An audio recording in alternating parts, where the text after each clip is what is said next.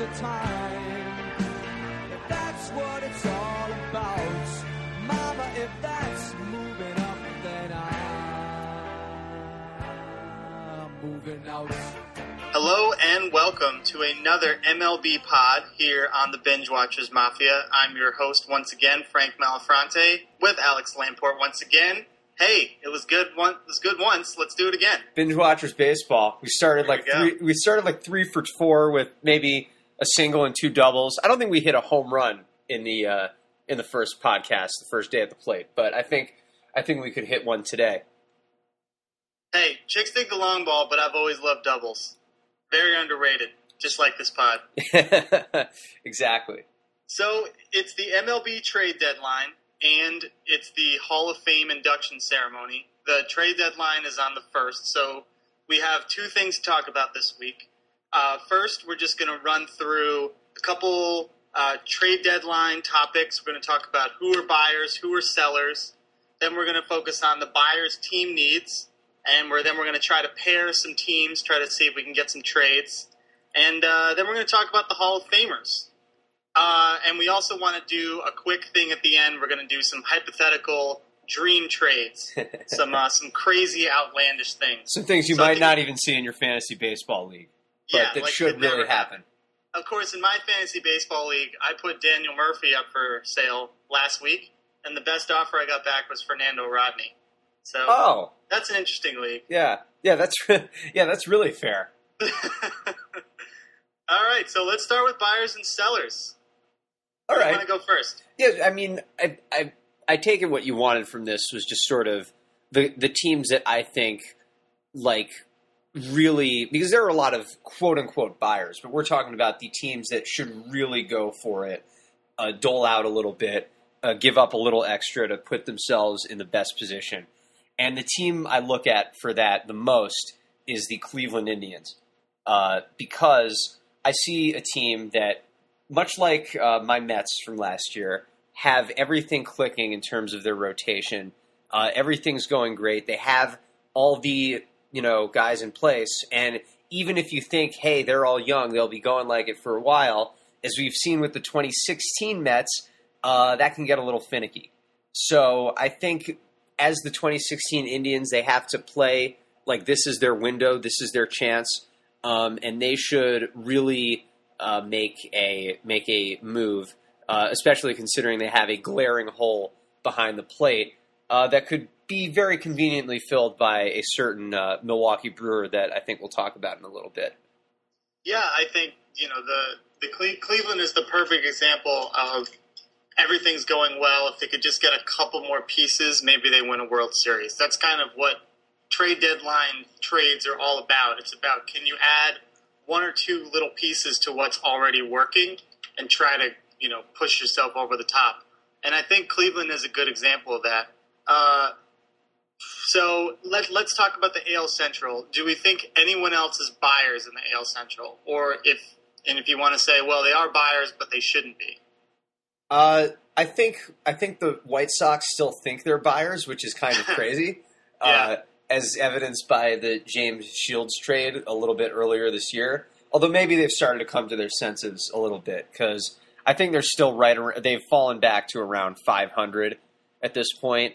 And even if you do ride another hot streak in September or something to sneak into one of the wild card spots, I think that's one of the most interesting dimensions of how the buyers and sellers market has changed, because there's that second wild card spot. And I think there's a widespread opinion of what that position is really worth.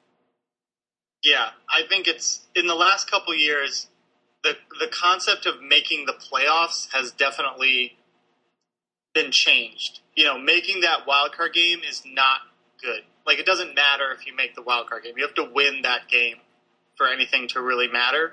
So if you make a trade and then lose the wild card game, then it's just like a complete catastrophe. And it's backfired on a couple of teams very loudly over the past couple of years. I remember the Athletics in 2014. That was most specifically, just a complete catastrophe. It was the year that Billy Beane finally decides to sell it all, to push it all at the trade deadline. He trades away Cespedes for John Lester. He made another big trade at that time, but I can't remember what it was. Didn't matter because maybe he traded for Jeff Samardzija, if I'm remembering correctly. Yeah, but it didn't matter because Samardzija and Lester, he gave up Addison Russell and Cespedes. That's bad. That's really bad. And it's not like Jeff Samardzija got to pitch in a meaningful game for the Athletics because they were out in the wild card game. And he sucked. That too. And now he's doing very well for their crosstown rivals, which is another salt in the wound. Yeah. But like there are so many examples. I think Pittsburgh Pirate fans can give you a little taste of what the wild card game really is. They've lost it at home the past 2 seasons.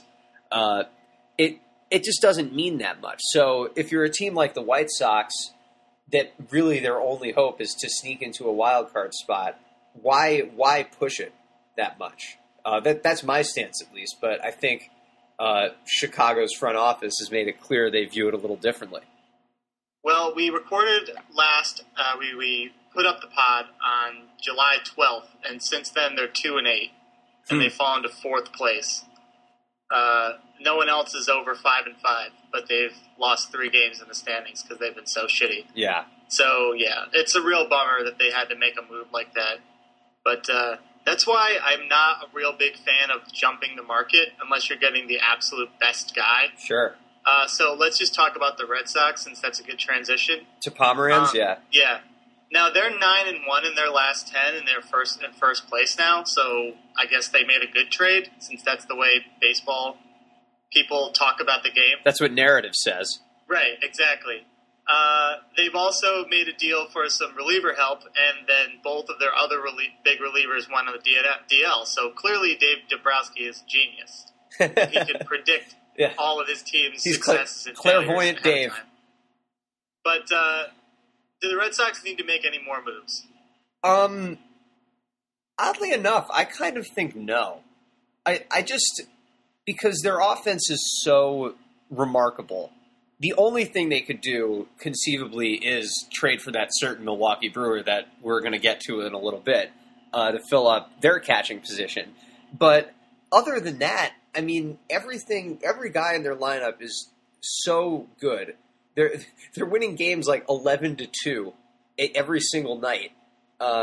So there's not really much to worry about in terms of the pitching staff. Like, what is it going to do based on who's on the market to upgrade, like, marginally with one position and give away, one of your super stud prospects along the way? I think they should just sort of hold steady, personally. Yeah, it's just really, really nice that they have Stephen Wright. I mean, this is a totally different team without him. Found money. He really is. Yeah, really, talk about the winners getting richer. But the thing is they're only half a game ahead of the Orioles, and they're a game and a half ahead of the Blue Jays, who were 7-3 in their last 10. Mm-hmm. And they are both, I think, potentially going to look at starters. I'm not sure if either team really can make a big move for a big name guy, but maybe they'll try to get some help. Kind of like those mid-tier guys that we're going to get to. Mm-hmm. Do you think there's a move from those teams? I mean, yes, but it's going to be, again, someone marginal, which honestly an average starter would help Baltimore immensely. And that's the difference. I don't see what, impact starter is left on the market at this point, really. So, it doesn't really help Boston that much to get another average starter because they have average starters. They're loaded with average starters. Baltimore's loaded with below average starters. So an average starter for them would help immensely. And I guess the same for Toronto because that fourth slot after Estrada, pretty much, from what I remember, their rotation just sort of nosedives in terms of irrelevance. So it helps those two teams a lot more than Boston to pick up another arm, a starting arm. But, I don't see anyone who, unless they get incredibly hot along the way, makes a big impact. I know you might be a Rich Hill believer, but after this blister injury he's had, like what you're getting 11 starts out of him, maybe the rest of the way. I just don't see how big of a help it can really be. Yeah, I think the Blue Jays are kind of in an interesting position because their best player, their best pitcher, is not going to be starting in September because he's going to hit his innings limit and go to the bullpen. So they kind of have more need for than pitching it seems than almost. it looks like they do Yeah, when it's you an look at their interesting point. rotation. But I think it's hard because they already have tried to go for it twice, and so they're a lot thinner in terms of prospects. And I don't really know if they're going to move anybody on the major league roster, like a major league trade. They're not like overloaded on a position like that where they could like deal Michael Saunders. They're not going to do that. So the AL East is kind of where a lot of these trades I feel like are going to happen, or at least from the AL East, because the bottom two teams, like I've said on the last the podcast, that the Yankees should be sellers. And I would sell anybody if anybody wants anybody, they should get them. Like, if somebody will give me something for Brett Gardner or Jacoby Ellsbury, who no one's talking about right now, I would do it. Go for it, yeah. Like, if Cleveland wants Jacoby Ellsbury, like, good luck. We'll give you half his salary, get rid of him. We can't deal with this, especially if they want Beltran, who's gone at the end of the year. And then they've got these two stud relievers that everybody wants, but nobody really wants to pay a lot for. And it's sort of like, my whole philosophy about the trade deadline is that you never want to ask for too much. You just, like, if you want to make a trade, but, like, try to be reasonable about it. I feel like people, when you give too much or you ask for too much, either the trade doesn't happen or you get screwed. You just kind of want to make, like, trades that make sense and aren't, like, ridiculous for either side. Sure. Like, I don't know. So, like, an Andrew Miller for Javier Baez or Schwarber trade, doesn't really make sense to me for either side. But I think, like, a Miller for, like, or for a Chapman for, like, a second-tier prospect, or, like, even, like, a player to be named later, if it's a good player that comes back, is fine with me. Really? Because I don't care about the Yankees season. They don't need 40 more innings out of Chapman. So they should get whatever they can. Now, you don't think the way that the value of relief pitchers has sort of grown over the years almost warrants more of a price tag if you're going to trade them? Because I sort of disagree with you where, I mean, maybe it's just from hearing it so many times, the Miller for Schwarber, Miller for Schwarber, Miller for Schwarber, that it's almost sunk into my head that, oh yeah, that makes sense. I've almost been brainwashed into it, as opposed to actually thinking it makes sense. But you think that's just way too much of a price tag for the Cubs? I think I don't think it's worth it. But, it's the only reason we're even talking about this is because Schwarber's injured and he doesn't have a natural position. Yeah, there's nowhere for him to play on the Cubs. So in a weird way, he almost has no value to them. Because they have to, like Joe Madden, he's very smart. He can figure this sort of thing out. But he has to do mental gymnastics every day next season, figuring out how to get him into the lineup. Yeah. So then, it just seems like that's not enough for him. But, smarter people than me will figure out how to make it work. Maybe the Yankees have to throw in something else. I don't know. But to me, if Schwarber's a really good player, if Schwarber's like a 20-win player over his career, then he's way better than Miller's ever going to be in the next 3 years. Right. So, but if he's terrible, it's like doesn't really hurt the Yankees that much. Mm-hmm. You know what I mean? Because it's Andrew Miller. Like, I know he's the best reliever, but you just, the number of reliever innings that have been pitched has been going up over the last 10 or 15 years. Every 5-year block, it goes up like 2 or 3%. We're at like almost a third of all innings pitched are from relievers now. Mm-hmm. But that's not like each individual reliever isn't pitching more innings. There's just more relievers pitching more innings than before. Right. So Miller is still pitching 50 innings a year. And yeah, it's like great to get 50 innings of scoreless ball. I just think that, I always say it's a younger league now. And so like teams have a lot better defenses than they used to. So Miller, like being a strikeout machine, the Cubs have a good defense, and it would kind of be a waste if they have. Well, not when Schwarber's on the field, but yeah, well, if Schwarber's in the field, they have a worse defense. But a lot of their guys are good defenders, and most of them are average defenders. So if they're just sitting on their hands while Miller strikes out the side, maybe they could get someone cheaper that will hit the ball to Jason Hayward. Sure. I don't know. I mean, it doesn't. That's kind of how it works in a laboratory. And if they want to win the World Series, you could say, well, just get the best possible player. I don't know. I think this sort of transition. The Yankees would definitely do the deal, right? If they could get. Oh yeah, absolutely. So it's just the Cubs saying no. Pretty much, it would be up to them, I think. Yeah. But I guess that transitions. We sort of wanted to talk about teams that we think should absolutely be buy. Are the Cubs one of those teams to you? Oh yeah. Yeah, the Cubs should add relievers. They already added one reliever. Mike Montgomery, right? Yeah, who I've never heard of, but that's he's having fine. a good season. Yeah. Maybe they they're catching a guy before I start hearing about him. And maybe that was their de facto Andrew Miller. Maybe they made that trade already and are like, nah, we're good. Maybe that's what that was. Maybe they need him. They need Andrew Miller less now, so they can say to the Yankees, "Well, maybe you don't need to take Schwarber from us." Maybe not. Take the gun off our heads. If Schwarber comes back next year and plays well, they can trade him next year and get somebody way better. For sure. So it doesn't seem like it's worth it. That's just my thing. They have such a weird positional flexibility that, like, they have no. I almost think they don't. Yeah, they should buy. They should put themselves in the best position to try and win the World Series this year.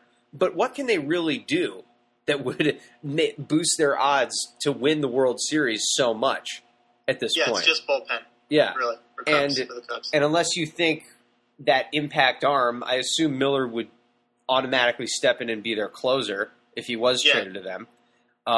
So, that's great. And every other reliever they have sort of moves down the assembly line. But, I mean, that maybe guarantees you one extra game in the playoffs. Like, who's to really evaluate how much that actually helps? Sure, yeah, sure. In the playoffs, the relievers are going to matter more than in the regular season. Mm-hmm. You usually expect the games to be closer, lower scoring.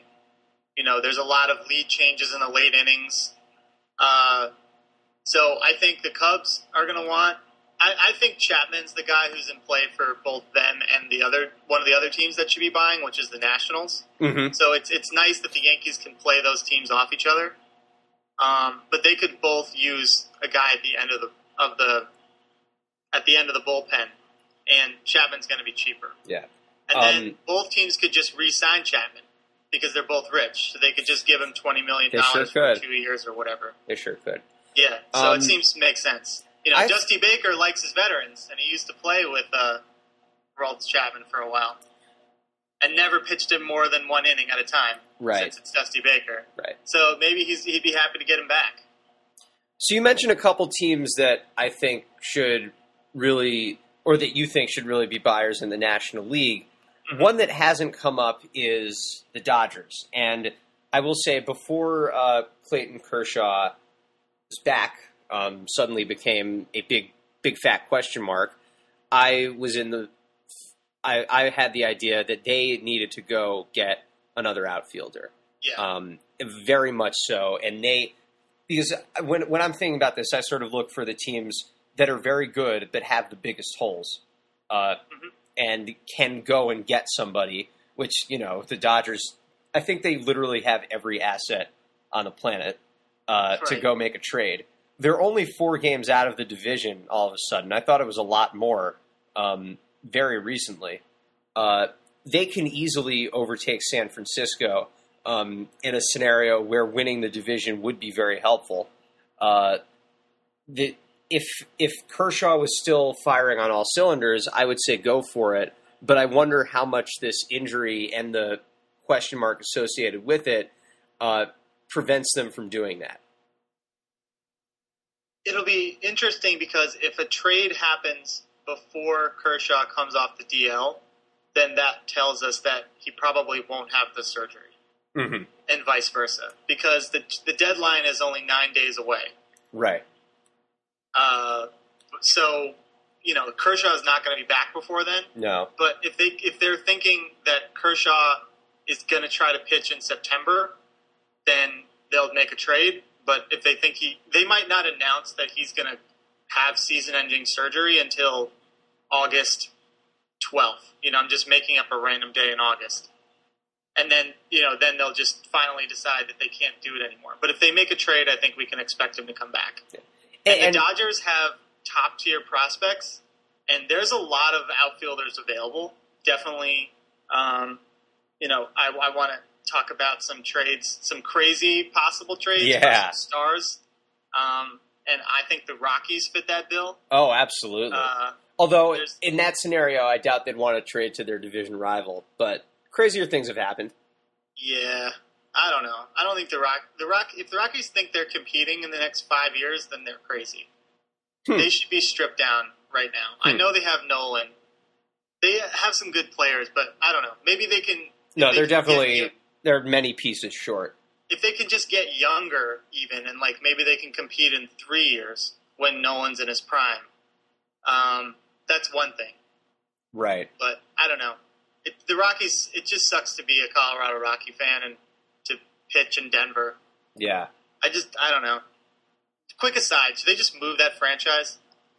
I don't think so. I've been to Coors Field before. I have had some family in Denver. They've moved since.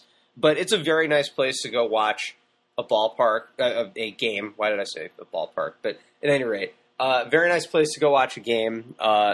It's such an interesting environment to go play in because of the altitude and the humidor and the way the baseball flies.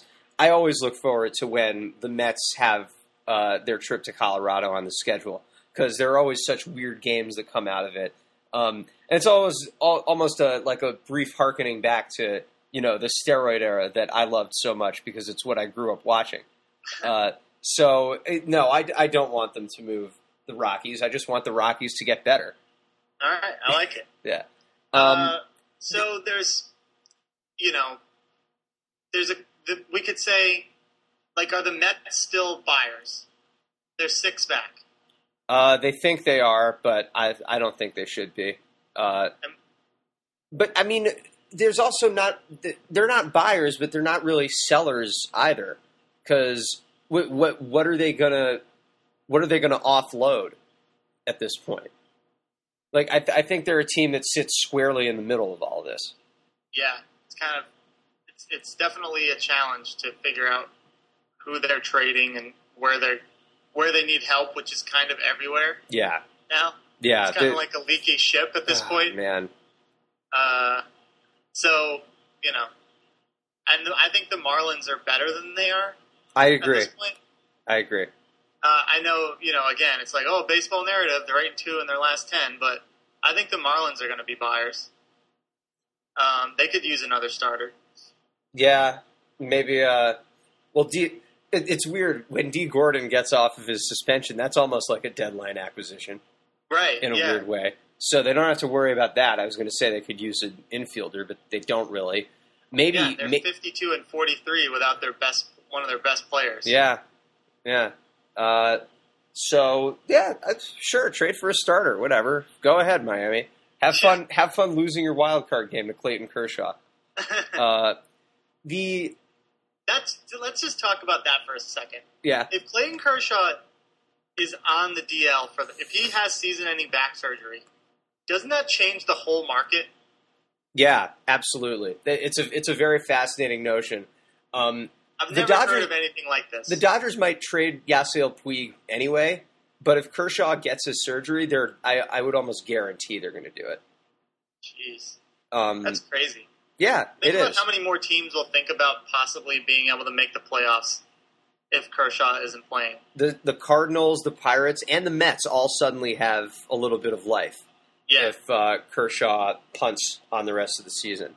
Yeah, instead of just Kershaw just shutting the door in their faces. Yeah, exactly. Because, I mean, maybe the Cardinals or Mets catch up with Miami. Actually, the Mets are playing Miami this weekend, and it's a very crucial series either way. But if LA is sort of out of the picture, because you figure they're not going to hold on to their spot if Kershaw's not in the rotation. So, yeah, it gives a lot of teams new life. And, if the Dodgers do decide to sell and we can see that writing on the wall, then I think the Mets should buy. Yeah. I think it makes you much more confident in winning that game. Right. If you've got Noah Syndergaard on the mound. Yeah. Even if the Dodgers do hold on to that spot, you feel great in that game. Or you face a team like Miami in the wild card game, and no disrespect, I'm not scared of the Marlins. I'm scared of. All right. I think it's nice to have an ace in a one-game series, but that's about it. Yeah. And both teams would have aces. Jose Fernandez is great, but I don't know. There's just something about them. I can't take them seriously. It's probably the jerseys and the ownership and the stupid statue in center field. It's definitely the stupid statue in center field. It's 100% the stupid statue in center field. I'll just stop there. It's like the Mets apple if you decorated it in glitter. It's just complete. it's totally disgusting. It really is. And I don't want to think about it at all. Should we talk about sellers? I'm going to change the format on the fly here because I think this is a better idea. So instead of talking about each team needs and going through each team, I want to do teams that need pitching and do the pitching market, and then teams that need hitting and the hitting market. Okay. You think that's better? Sure. Why not? Okay. So teams that need pitching. Boston, Orioles, Blue Jays, Rangers, Astros. Mm-hmm. A lot of teams need pitching all of a sudden. Yeah. Basically, the American League needs pitching. Yeah. And maybe the Miami, could too. Have a starter, yeah. I think. Pittsburgh, even though I don't think they should buy. But, yeah. I mean, those are the teams we're thinking of there. Okay. And there's, Buster Olney, I don't know, just because I listen to Buster Olney every day, I always, need to, and no one ever challenges him. So we're going to challenge him a bit on this podcast. Okay. The starting pitching market is not as shallow as he is saying it is. Here is a brief list of players that are going to be available on the pitching deadline, on the deadline, and there's a lot more than this. Chris Archer, Matt Moore, Jake Odorizzi, Drew Smyly, Rich Hill, Jeremy Hellickson, Anthony DeSclafani, maybe Julio Teheran, Matt Shoemaker, Irvin Santana. There's got to be others. But that's like a brief list. Okay? So that's like 6 different teams. That means it's a shallow starting pitching market, and that's what Drew Pomeranz already off the board. Yeah. Yeah. I think it's tough to say whether Tampa actually does something. I think they will, but there's part of me that wonders, if they just sort of feel, oh, we got this great rotation, why not just hold on to it and stuff could change on a dime.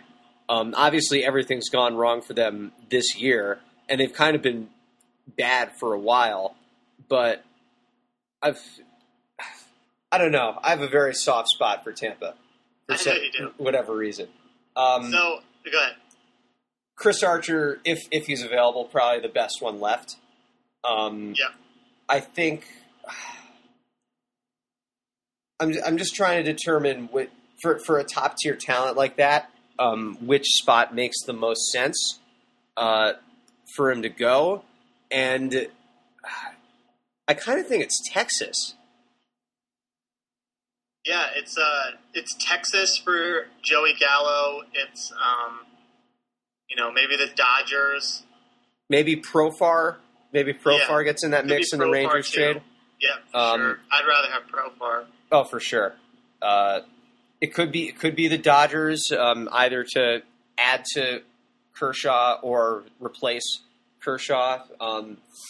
Maybe some fannies would actually get in Tropicana Field seats if Yasiel Puig was on the team. And no, Miami wouldn't buy like that. So, yeah, I think it's between Texas and L.A. for someone like Chris Archer or, frankly, any one of those Rays starters. It's just such a great contract. Yeah. You know what I mean? Yeah. He has a better contract than Matt Moore. Which I think is the problem when you are trying to trade for him. Right. And something I've sort of read up on a lot is that a lot of the reason trade markets have become so depressed is that a lot of these stars on bad small market teams who in theory would be on the move are coveting higher price tags in a trade because they've signed these early extensions and their contracts are so good. Right. Like that's happened in a lot of cases that I can't name off the top of my head for whatever reason, but the Archer example is a terrific one. In a weird way, Evan Longoria is too, although I don't think he's on the block as much as the Rays pitchers are. But yeah.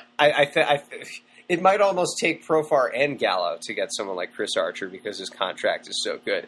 If that was it, I wouldn't do it if I was Texas, because that's just too much potential stardom to replace an aging infield that you may not notice how old it's getting. Right. But I think if it's one of those guys and whatever other pieces, Texas should pull the trigger because I think they stand the most to gain from getting another great starting pitcher. Chris Archer has only made $1.6 million so far in his career. And he is guaranteed like $21 million. And then he has 2 club options for $9 million and then $11 million in his age 32 season. Mm-hmm. So he's under team control for 6 years for a total of $42 million-ish. That's pretty good. Compare that to Matt Moore, who also has 3 team options. Or sorry, I think it's 3 player options, actually. And it's for $26 million. But so you can decide. They're both the same age. You can decide who you think's better. You would say because of how good Archer was last year that it's Archer, but I don't know if he's figured it out yet. Do you think he and Sonny Gray or one of the two are going to turn it around? I think Archer will. I just think I think Sonny Gray might too, but I have a little more confidence in Archer. I just think it's hard to. I think it wears on a pitcher when he knows that he has to go out there and basically give up 2 or less runs every time out to have a chance to win. And both Tampa's offense and Oakland's offense are pretty putrid.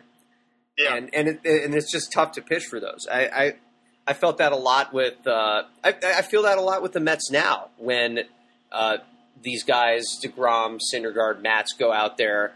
They know they really have to pitch A games to have a chance at winning, and they press. And I mean, not to do armchair psychology on these guys, but that's going to produce worse numbers for a pitcher, especially being a starter is all about your confidence. And if they don't have that, they're going to perform worse. I believe these guys are young enough that if you put them in a better environment, they could easily bounce back and be really good pitchers. So, if you had to guess, you would say the Rays would trade who? Or who do they want to trade the most? Or what deal gets done? Whatever you think is the best question. I think the guy they want to trade the most is probably Matt Moore, because you could sort of see them thinking. I mean, he's never been as good as he has been this year, right?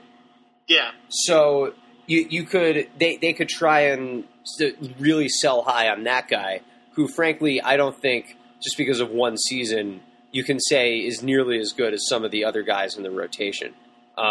I like Odorizzi more than I do Matt Moore, even though the numbers just haven't fleshed it out this year for whatever reason. I just think Odorizzi has better stuff, strikes more people out, yada, yada, yada. But the one who I think is most realistic is probably, I think it's Archer, because he has a brand name, and whatever team would bring him in, like beyond just adding the impact at the deadline, there's a marketability to him that if he has this great contract, you can keep him around for a while, make him one of the centerpieces of your team, both on and off the field. I think he's the easiest one to sell.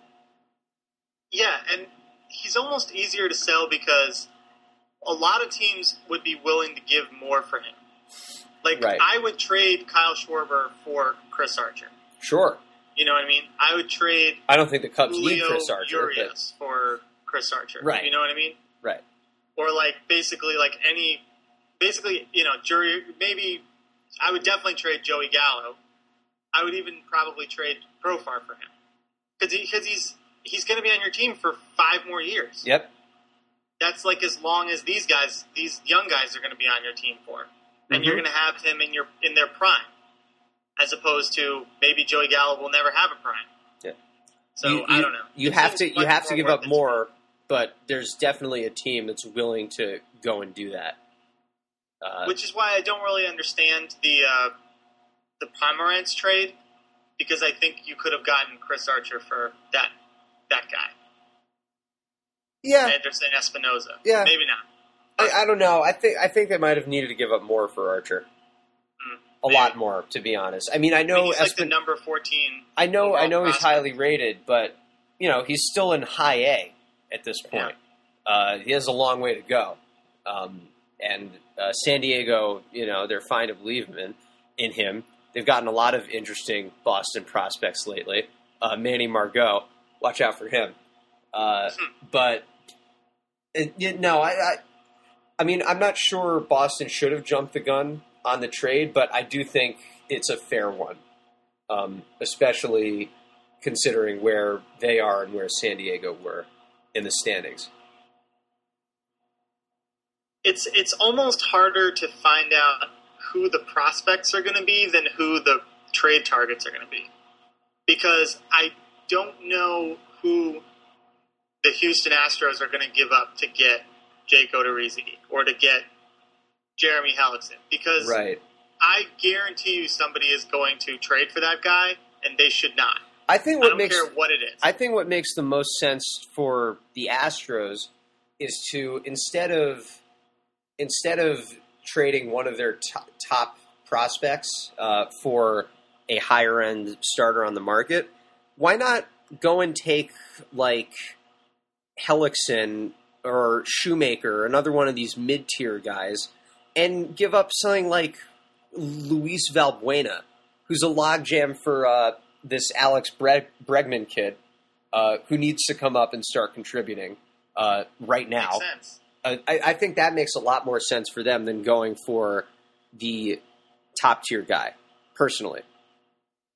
Yeah. It's almost the only problem is that it's harder to trade. You know, when you're trading for a veteran, usually don't trade veteran for veteran. Well, Valbuena and a lesser tier prospect. Right. Yeah, I think that would. It has to be something where they can see themselves having this guy on their roster in 3 years. Yeah. Even if it makes the team better nowadays, which, like, there's a lot of teams that the team needs to be good even if they're bad. Like, the team can't be terrible. Like the Brewers come to mind. Mm-hmm. Like, people still go to the Brewers even if they're not that good. But if they were terrible, it would just ruin the franchise. For sure. Because they need the gate, basically. They need to have revenue from people coming to the stadium. They still need to sell, though, because they're starting to rebuild that farm system pretty well. A couple of great prospects. Orlando Arcia, he's on the precipice, ready to come up. If they can get a few more good pieces, they have the next great core, in my opinion. We'll get to hitters in a bit, and then we'll bring up the Brewers. But they don't really have a pitcher that they can sell at this point. So I guess in terms of anyone else who should be looking for one, I guess it would. I guess you have to look at Miami trying to get another sort of, again, that mid-tier starter. I saw a rumor that they were trying to trade Adeiny Echeverria for whatever reason. I'm not sure what it is, but maybe he can bring back something mediocre that would be an upgrade for them, because Tom Kohler is not. That's not what you want. Right. That's not the plan. Yeah, exactly. Tom Kohler is going to be on this team forever. Yeah. Marlin for life, Tom Kohler. Yeah, retired as ever. Oh, man.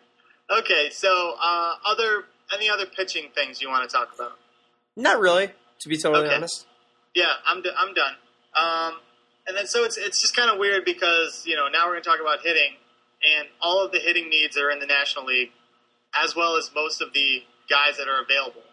Yeah, I don't know if that's entirely true. All right. Well, do you think... Okay, so then let's start, because you're saying the White Sox are going to be buyers, so they're not going to be trading Ty Frazier or anybody like that. So, who's a hitting prospect? Who's a hitting guy in the American League that could get traded? I'm not entirely sure. I bet you at this point, I didn't realize Chicago had fallen that far beneath 500. They might trade Frazier, who's... he's on the last year of a contract, right? He signed through 2016. Okay, so yeah, he's arbitration eligible next year. He would be a pretty good rental then for whatever team needs a bopper. But I think the hitter market starts, and then all the other dominoes fall with Johnny Lucroy, who. Frankly, you say all the National League teams need the hitting help. I think he's going to an American League team. Okay. I think Cleveland makes too much sense. Their biggest hole is catching, either to bad play or if you heard about Yan Gomes' sacrifice to Chitulu or whatever the fuck it was, and then he wound up injured for 4 to 6 weeks. Something like that. They need catching help so badly. Lucroy is a great hitter, a great framer, if I remember correctly. One of the best catchers in the game. Cleveland should go. It's the perfect time for Cleveland to go, as I mentioned off the top of the show. They should definitely get Lucroy. There's no other team that it seems as. There's no other trade match that seems as hand-in-glove a fit to me. All right, I'll throw a couple cold water things on that. Okay. First of all, I don't like the Brewers front office. They could have traded Lucroy last year, and they didn't. Well, he was having a terrible year last year. Well, so yeah, is he having a great year this year? He's having a lot better of a season. He was an all-star, I guess. Yeah. Sitting 300. Yeah, I guess he's having a good year. But, I think he's basically having like a normal Jonathan Lucroy season. It's a and lot he ended up hitting 264 by the end of the year. It's a lot better than he was having. 326, 391.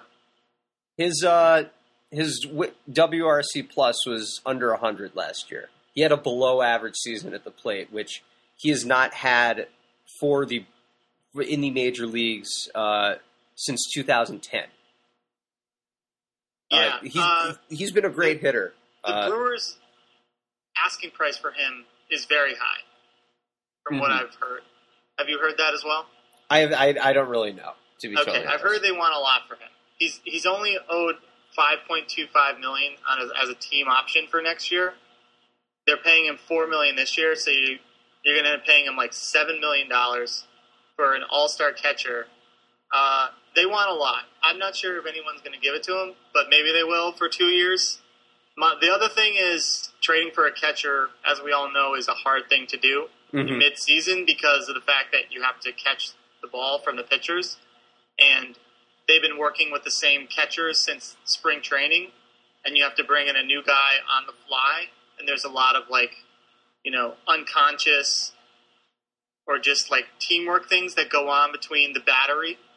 So it's sort of like not every team may want to trade for a catcher in the middle of the year. They might say, well, we'll just take the the zero or whatever we're getting at catcher, it's not worth it to screw up our pitching staff. I'm not sure if the Indians would say this.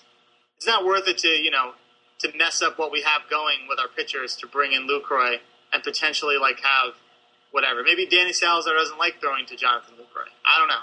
There's no way to know that. I mean, they're throwing to a new guy anyway because of the Gomes injury. The guy. Well, I guess he's been around. He's been. I understand since spring training. Yeah, he's been around. So it's been a while. But I just think the value that Lucroy brings in other ways will more than offset any bad juju that comes from pitching to a new catcher. These guys are professionals. It's not that hard to figure out who's to build a comfort level between certain guys. And it's not like catchers call games anymore anyway. That's all coming from behind the dugout. Well, not every pitch. Some of the pitches. Many pitches. Yeah, I think you're right. I think it could happen. Do you think my kind of? I think that the Brewers are going to wait for a great offer. And I don't know if they're going to get it. Maybe they will. Maybe they won't. Maybe they won't. But I think that San Diego is going to trade Derek Norris. And I think Derek Norris is good. He's not as good a hitter as Lucroy, but he's a better fielder, and he's an above average. He's above average framer, blocker, throws out runners well.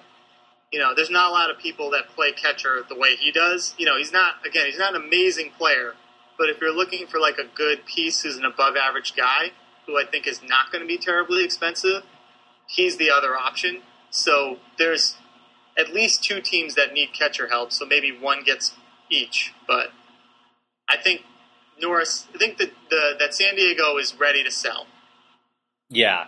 So that's where I think. That's where I am on that. They've already shown evidence of it earlier this season. Exactly. I think it's I should point out good on San Diego for making these before the deadline. Right.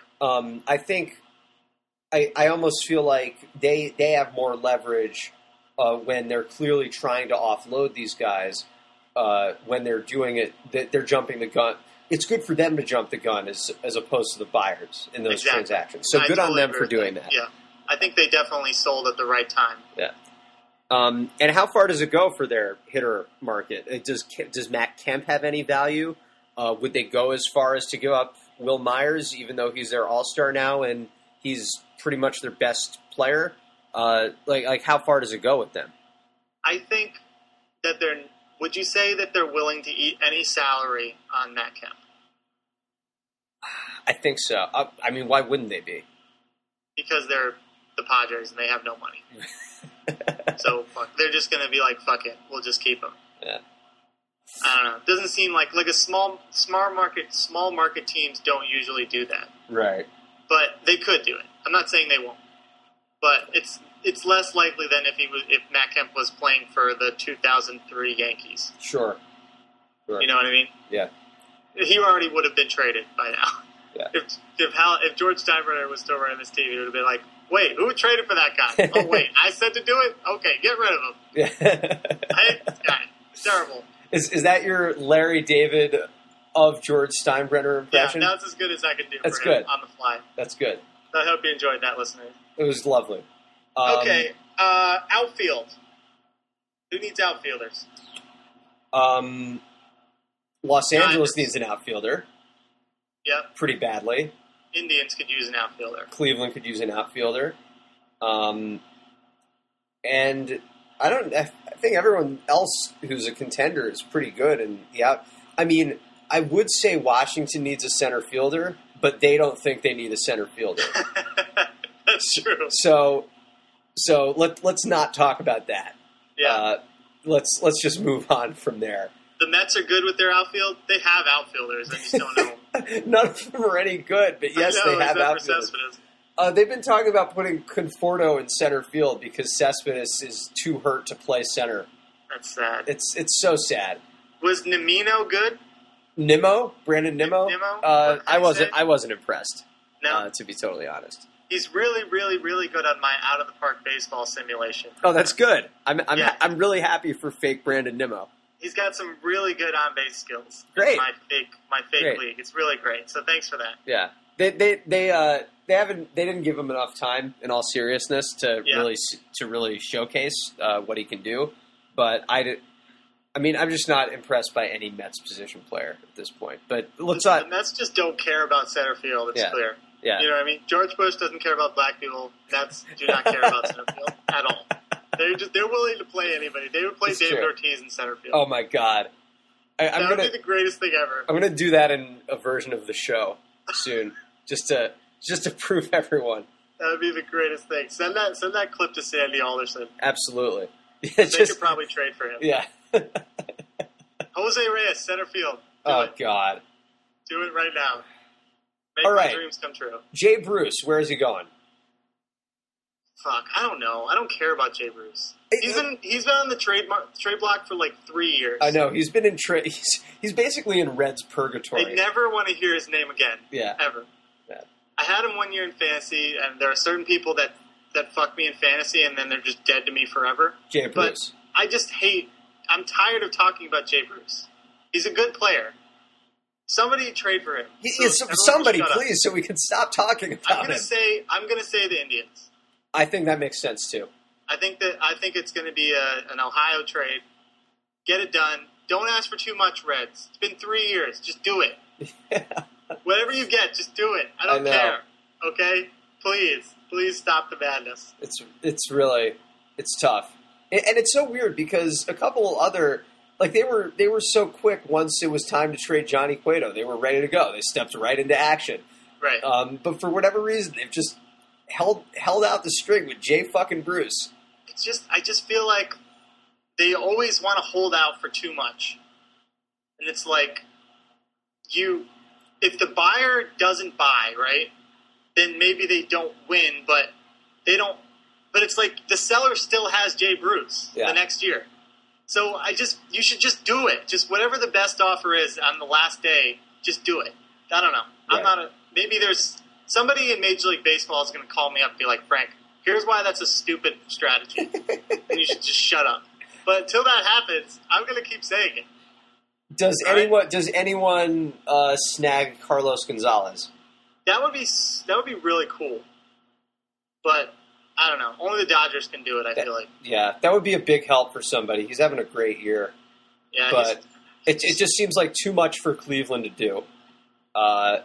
And in terms of another team that would need an outfielder, I guess, the Dodgers are the only ones who make sense. I really think the Dodgers want to get rid of Puig. I think he's already driven Dave Roberts completely crazy. Yeah. So maybe, I know he's sort of a veteran, but he's only like 25. He should be an interesting trade chip for whatever team wants him. If that involves the Dodgers selling because of Kershaw's injury, or they go the other way and try and buy an upgrade like Carlos Gonzalez. I just think it makes too much sense to move Yasiel Puig. Yeah. Hey, you know who the Mets should definitely trade for? Charlie Blackmon. That would be nice. I like Charlie Blackmon a lot. As do I. Yeah. I don't think the Mets are going to do it because it's starting to get to the point where if they make any more buys, the cupboard gets pretty bare. Yeah. And there's not. Go ahead. No, my hope is that they just sort of punt on the season. Not that Matt Harvey was doing anything so great before he was out for the year. Yeah. But they don't have a fifth starter now. Logan Verrett's not cutting it. So they need to get one of those. They need to get some more middle relief. They need a center fielder. There are too many needs to go out and be a valid team. If Cespedes, the big blow for me is if Cespedes cannot play center field the rest of the season, and they have to either throw out Juan Lagares out there every day or get a valid center fielder, I don't see the reason in going and getting so by happy to make this wild card berth a reality. Yeah. There's not a lot of contenders that need center fielders, which kind of makes sense because you should probably have one if you're a good team already. Washington. Yeah, I know, but that should just be Trey Turner. Yep. We've already said it. Yep. Trey Turner should just play 3 positions. He could do it. It's true. Swear to God. It's true. He could. But, always no, liked Charlie Blackmon. Very underrated. Doesn't cost you a whole lot in fantasy or in real life. And good guy. Good all around. Good beard. Steals Great bases. beard. No one does that anymore. He's a great player. All right. A Love Charlie great Blackmon. leadoff hitter, too, and we could get Jose Reyes out of that fucking spot. That's true. Ugh. Yeah. But no, you've gotten my hopes up too much. That's not happening.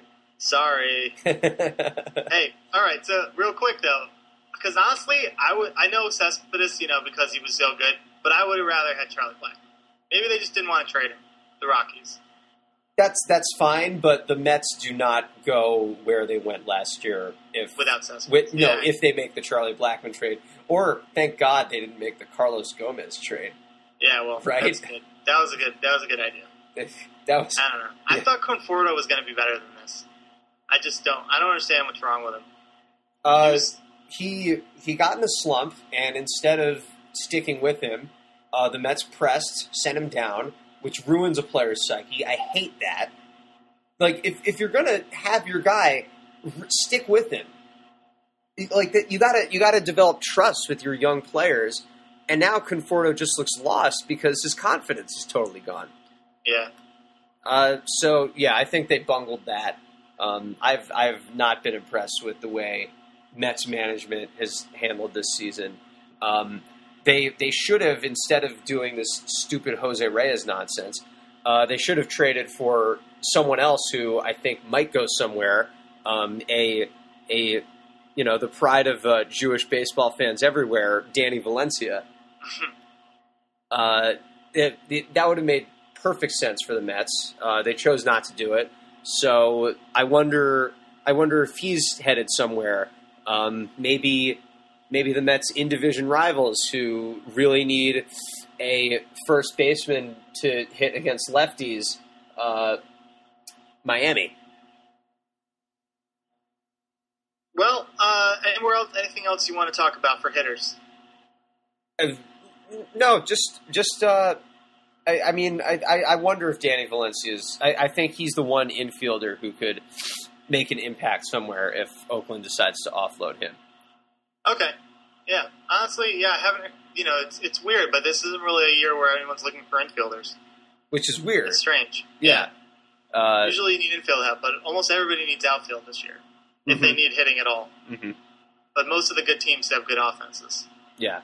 You're right. It's not like there's no Mets. There's no Mets team. It's really just the Indians that might need a bat, but I don't know. Maybe they don't even need one. I think they should probably get one. Why not? And you think it should be catcher? It could be catcher or outfield. It could be both. Yeah, they don't really need a spot in the infield, do they? I don't know. Santana's been pretty damn good. So. Yeah, I like Carlos Santana. Always have. Yeah. Takes walks. I like guys that take walks. Yeah. None of this. I don't like this 280, 320 on base percentage guys. None of them. I want your 230, 360 guys. Yeah, no, those are the real guys. Those are some ball players right there. That's some They money. are. That's some money ball, Frank. That's right. That's what I'm talking about. That's how we do it. Yeah. So, the Hall of Fame this weekend. It's time to gush. It's time to get all sweet on our favorite players that are coming up this year for the Hall of Fame. Two of our favorites, if we're going to be totally honest. From the last decade. Last era. Mm-hmm. Mike Piazza and Ken Griffey Jr. Oh, man. Who do you want to gush about? Or both, because you love these guys. Yeah, I love. And just sort of, I've been pouring through their stats before doing the show, and it sort of dawned upon me something that I didn't realize. I always thought these guys were great, but it didn't occur to me how much amazingness of their careers they put up before I even became a baseball fan, which happened to me in sort of like 99, 2000, that era. And both of these guys, Griffey and Piazza, their peaks were before that, or they were at the tail ends of their primes. And it's almost gotten me to realize, wow, I missed a lot of their greatness that I just didn't realize. Ken Griffey coming up at 19, that was too early for us, obviously. Yeah. But, he was good right away, and we were, basically still in diapers at the time. Mm-hmm. And, would you say who stayed good longer? Or, whose peak, I guess, Ken Griffey's peak was longer, but, I don't know, was it easier, at the end of their career, when we were older and we were watching these guys, when people were already talking about them being Hall of Famers, who was better then? I think it's tough to say because of the way injuries just destroyed Griffey's later end of his career. Right. But I think it was probably him, just in the sense that you sort of envision a scenario where if injuries don't derail him, he could have gone for the home run record. He really could have. He got to 600 while I don't think he cracked 100 games played for like a 5-year stretch in the mid-2000s, which is crazy. And he still got to 600 then. If he plays in all of those other games, he's almost easily at 700. And I don't see why he couldn't at least have chased Ruth for that home run record. So I think it has to be Griffey. Yeah. It's just the years. It's just so crazy that it's 2016 and like how shit just years like blur together in my mind. You know what I mean? What's the difference between 2003 and 2009 in your brain? I honestly have no idea anymore. So that's a whole different story. Yeah. But I can't even remember the difference. I don't remember that Ken Griffey only played 70. He played 53 games in 2003. Yeah. That's miserable. He had 41 hits and 13 home runs. Pretty good for 53 games. For 53 games, that's pretty good. He had a 5.66 slug in 53 games. That's an amazing slash line. Nice job, Ken. Yeah, good for you. Good for you. 134 WRC plus. That's a miraculous start. But Piazza slugged 500 in 2006. That's wild. That was pretty good. Was that the year he was with the Padres? Yeah, that was the Padres year. Yeah, it's so crazy that he went out there and then sort of never became, like he went to Oakland the year after and then just sort of was done. But yeah, if a 500 slugging percentage when that's crazy. Yeah, they won the division that year. Mm-hmm. Oh yeah, I forgot about that.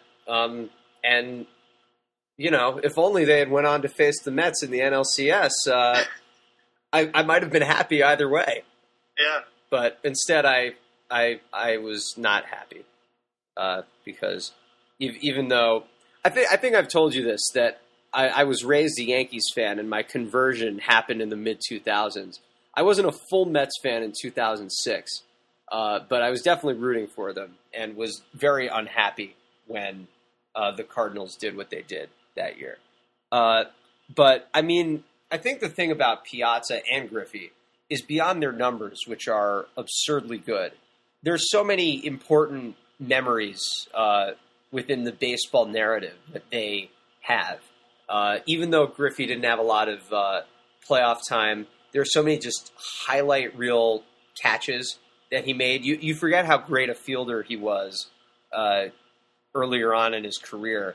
He absurd over-the-wall catches, and several of them. He crushed home runs like not a lot of people ever have. Like just absolute moonshots with that uppercut swing that just helped balls soar. Like when he got all of one, it went absurdly far.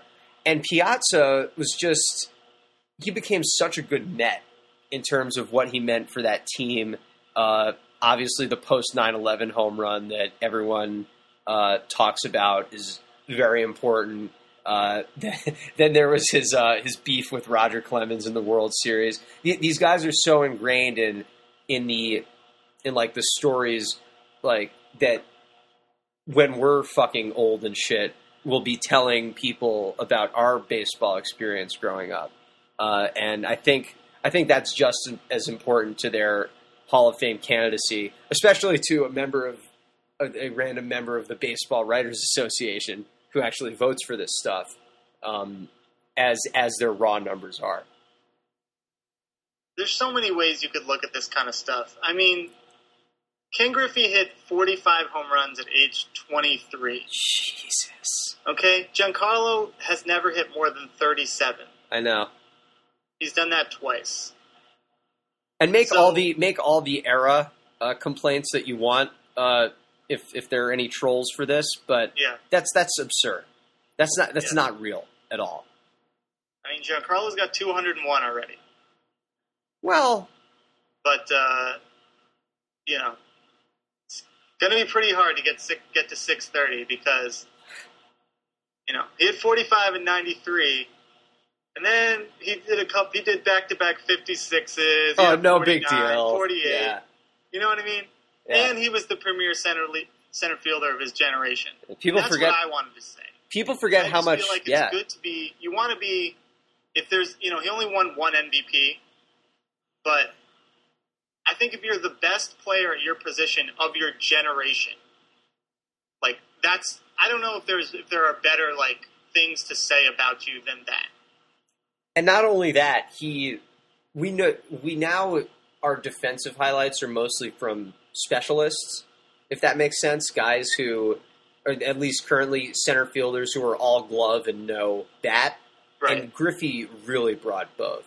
He brought the thunder and the lightning, the sizzle and the steak. He was everything you would have wanted out of a baseball player. Yeah. In a prime position out in center field, doing amazing things in the field, a lot of speed on the base paths, average, power, all five tools. In a weird way, I almost think, if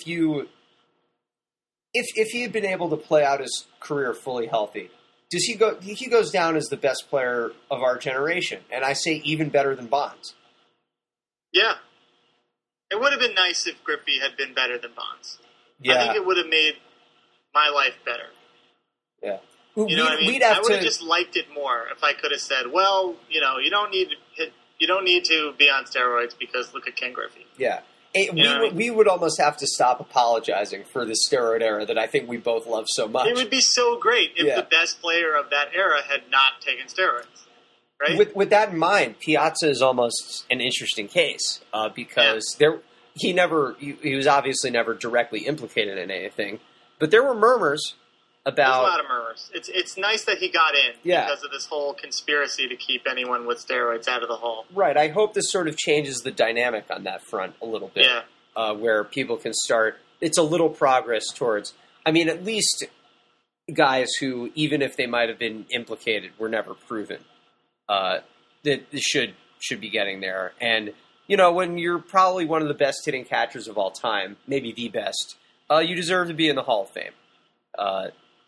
No matter what murmurs or back knee you had.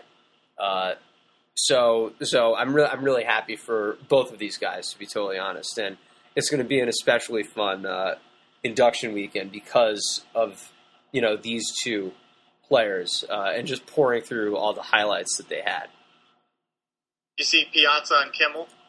I didn't, but I heard some fun things. If you want to tell the specific stories, you should go watch it on YouTube. It's just Kimmel. He told the story about Tommy Lasorda, and he said he was going to go in as a Met, and he did a Tommy Lasorda impression, and he said he would cry during his Hall of Fame speech. He did a good job. Sure.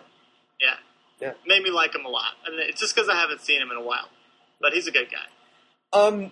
You think that's I'll take my biases out of it and ask you if you think that's the right decision. Because genuinely, he was so good for the Dodgers and frankly a better player for the Dodgers before he was traded to the Mets. Do you think it's the right decision for him to go in as a Met? I think probably the right decision would have been to not go in with a team cap, because you can do that. Right. Because it's like his time was evenly split between the two franchises. Yeah. And it just he spent seems a couple more years with the Mets, but yeah, it's pretty much even. Yeah. And certainly, he had success with both teams. I don't know. I don't know if 9/11 has to do something with it, or being, he kind of split he was 20, he played his age 29 season with the Mets, so he kind of split his prime between the two teams. Mm-hmm. Could be recency. I don't know. I live in New York, so there was no, like if he'd gone in as a Dodger, the Post would have had a field day. They would have. It would have been a complete shit show for like a week. You know what I mean? People would have lost their freaking minds if he'd gone in as a Dodger. So there's that. Maybe I don't know if the Dodger fans are like all pissed that Piazza didn't go in as a Dodger, and maybe that's why he went in as a Met. Did they ever make a deep playoff run while he was with the Dodgers? I can't really recall one. I mean, not that matters, but I like in a vacuum. But I think that plays into guys' decisions at least a little bit. I mean, they were a winning team. They won the division in '95, I guess. They lost the division series 3-0 in '95. So no, I think it wasn't as good as it was with the Mets in terms of the postseason. Okay. So I guess, I mean, trying to view it as objectively as possible. I think when it's that even in terms of, what you meant for each team, I think the playoff run kind of serves as a good tiebreaker. And I think the Mets is the right decision. But it's a very tough call. Certainly not as difficult as Griffey's decision between the Mariners and the Reds. Yeah, I think that was a good decision. So there we are, another good podcast, another interesting MLB season. I'm excited to see where things go from here. Thanks so much for listening. Please bookmark BingeWatchersMafia.blogspot.com on your browser. Please follow us at BW Mafia, and hopefully you're already subscribed to us on iTunes. If you can leave us a review, please leave us a 5-star review. That would be wonderful, so that people can find us and get some more great baseball and Mr. Robot coverage for themselves. Have a great week. Peace. Just to get up that hill.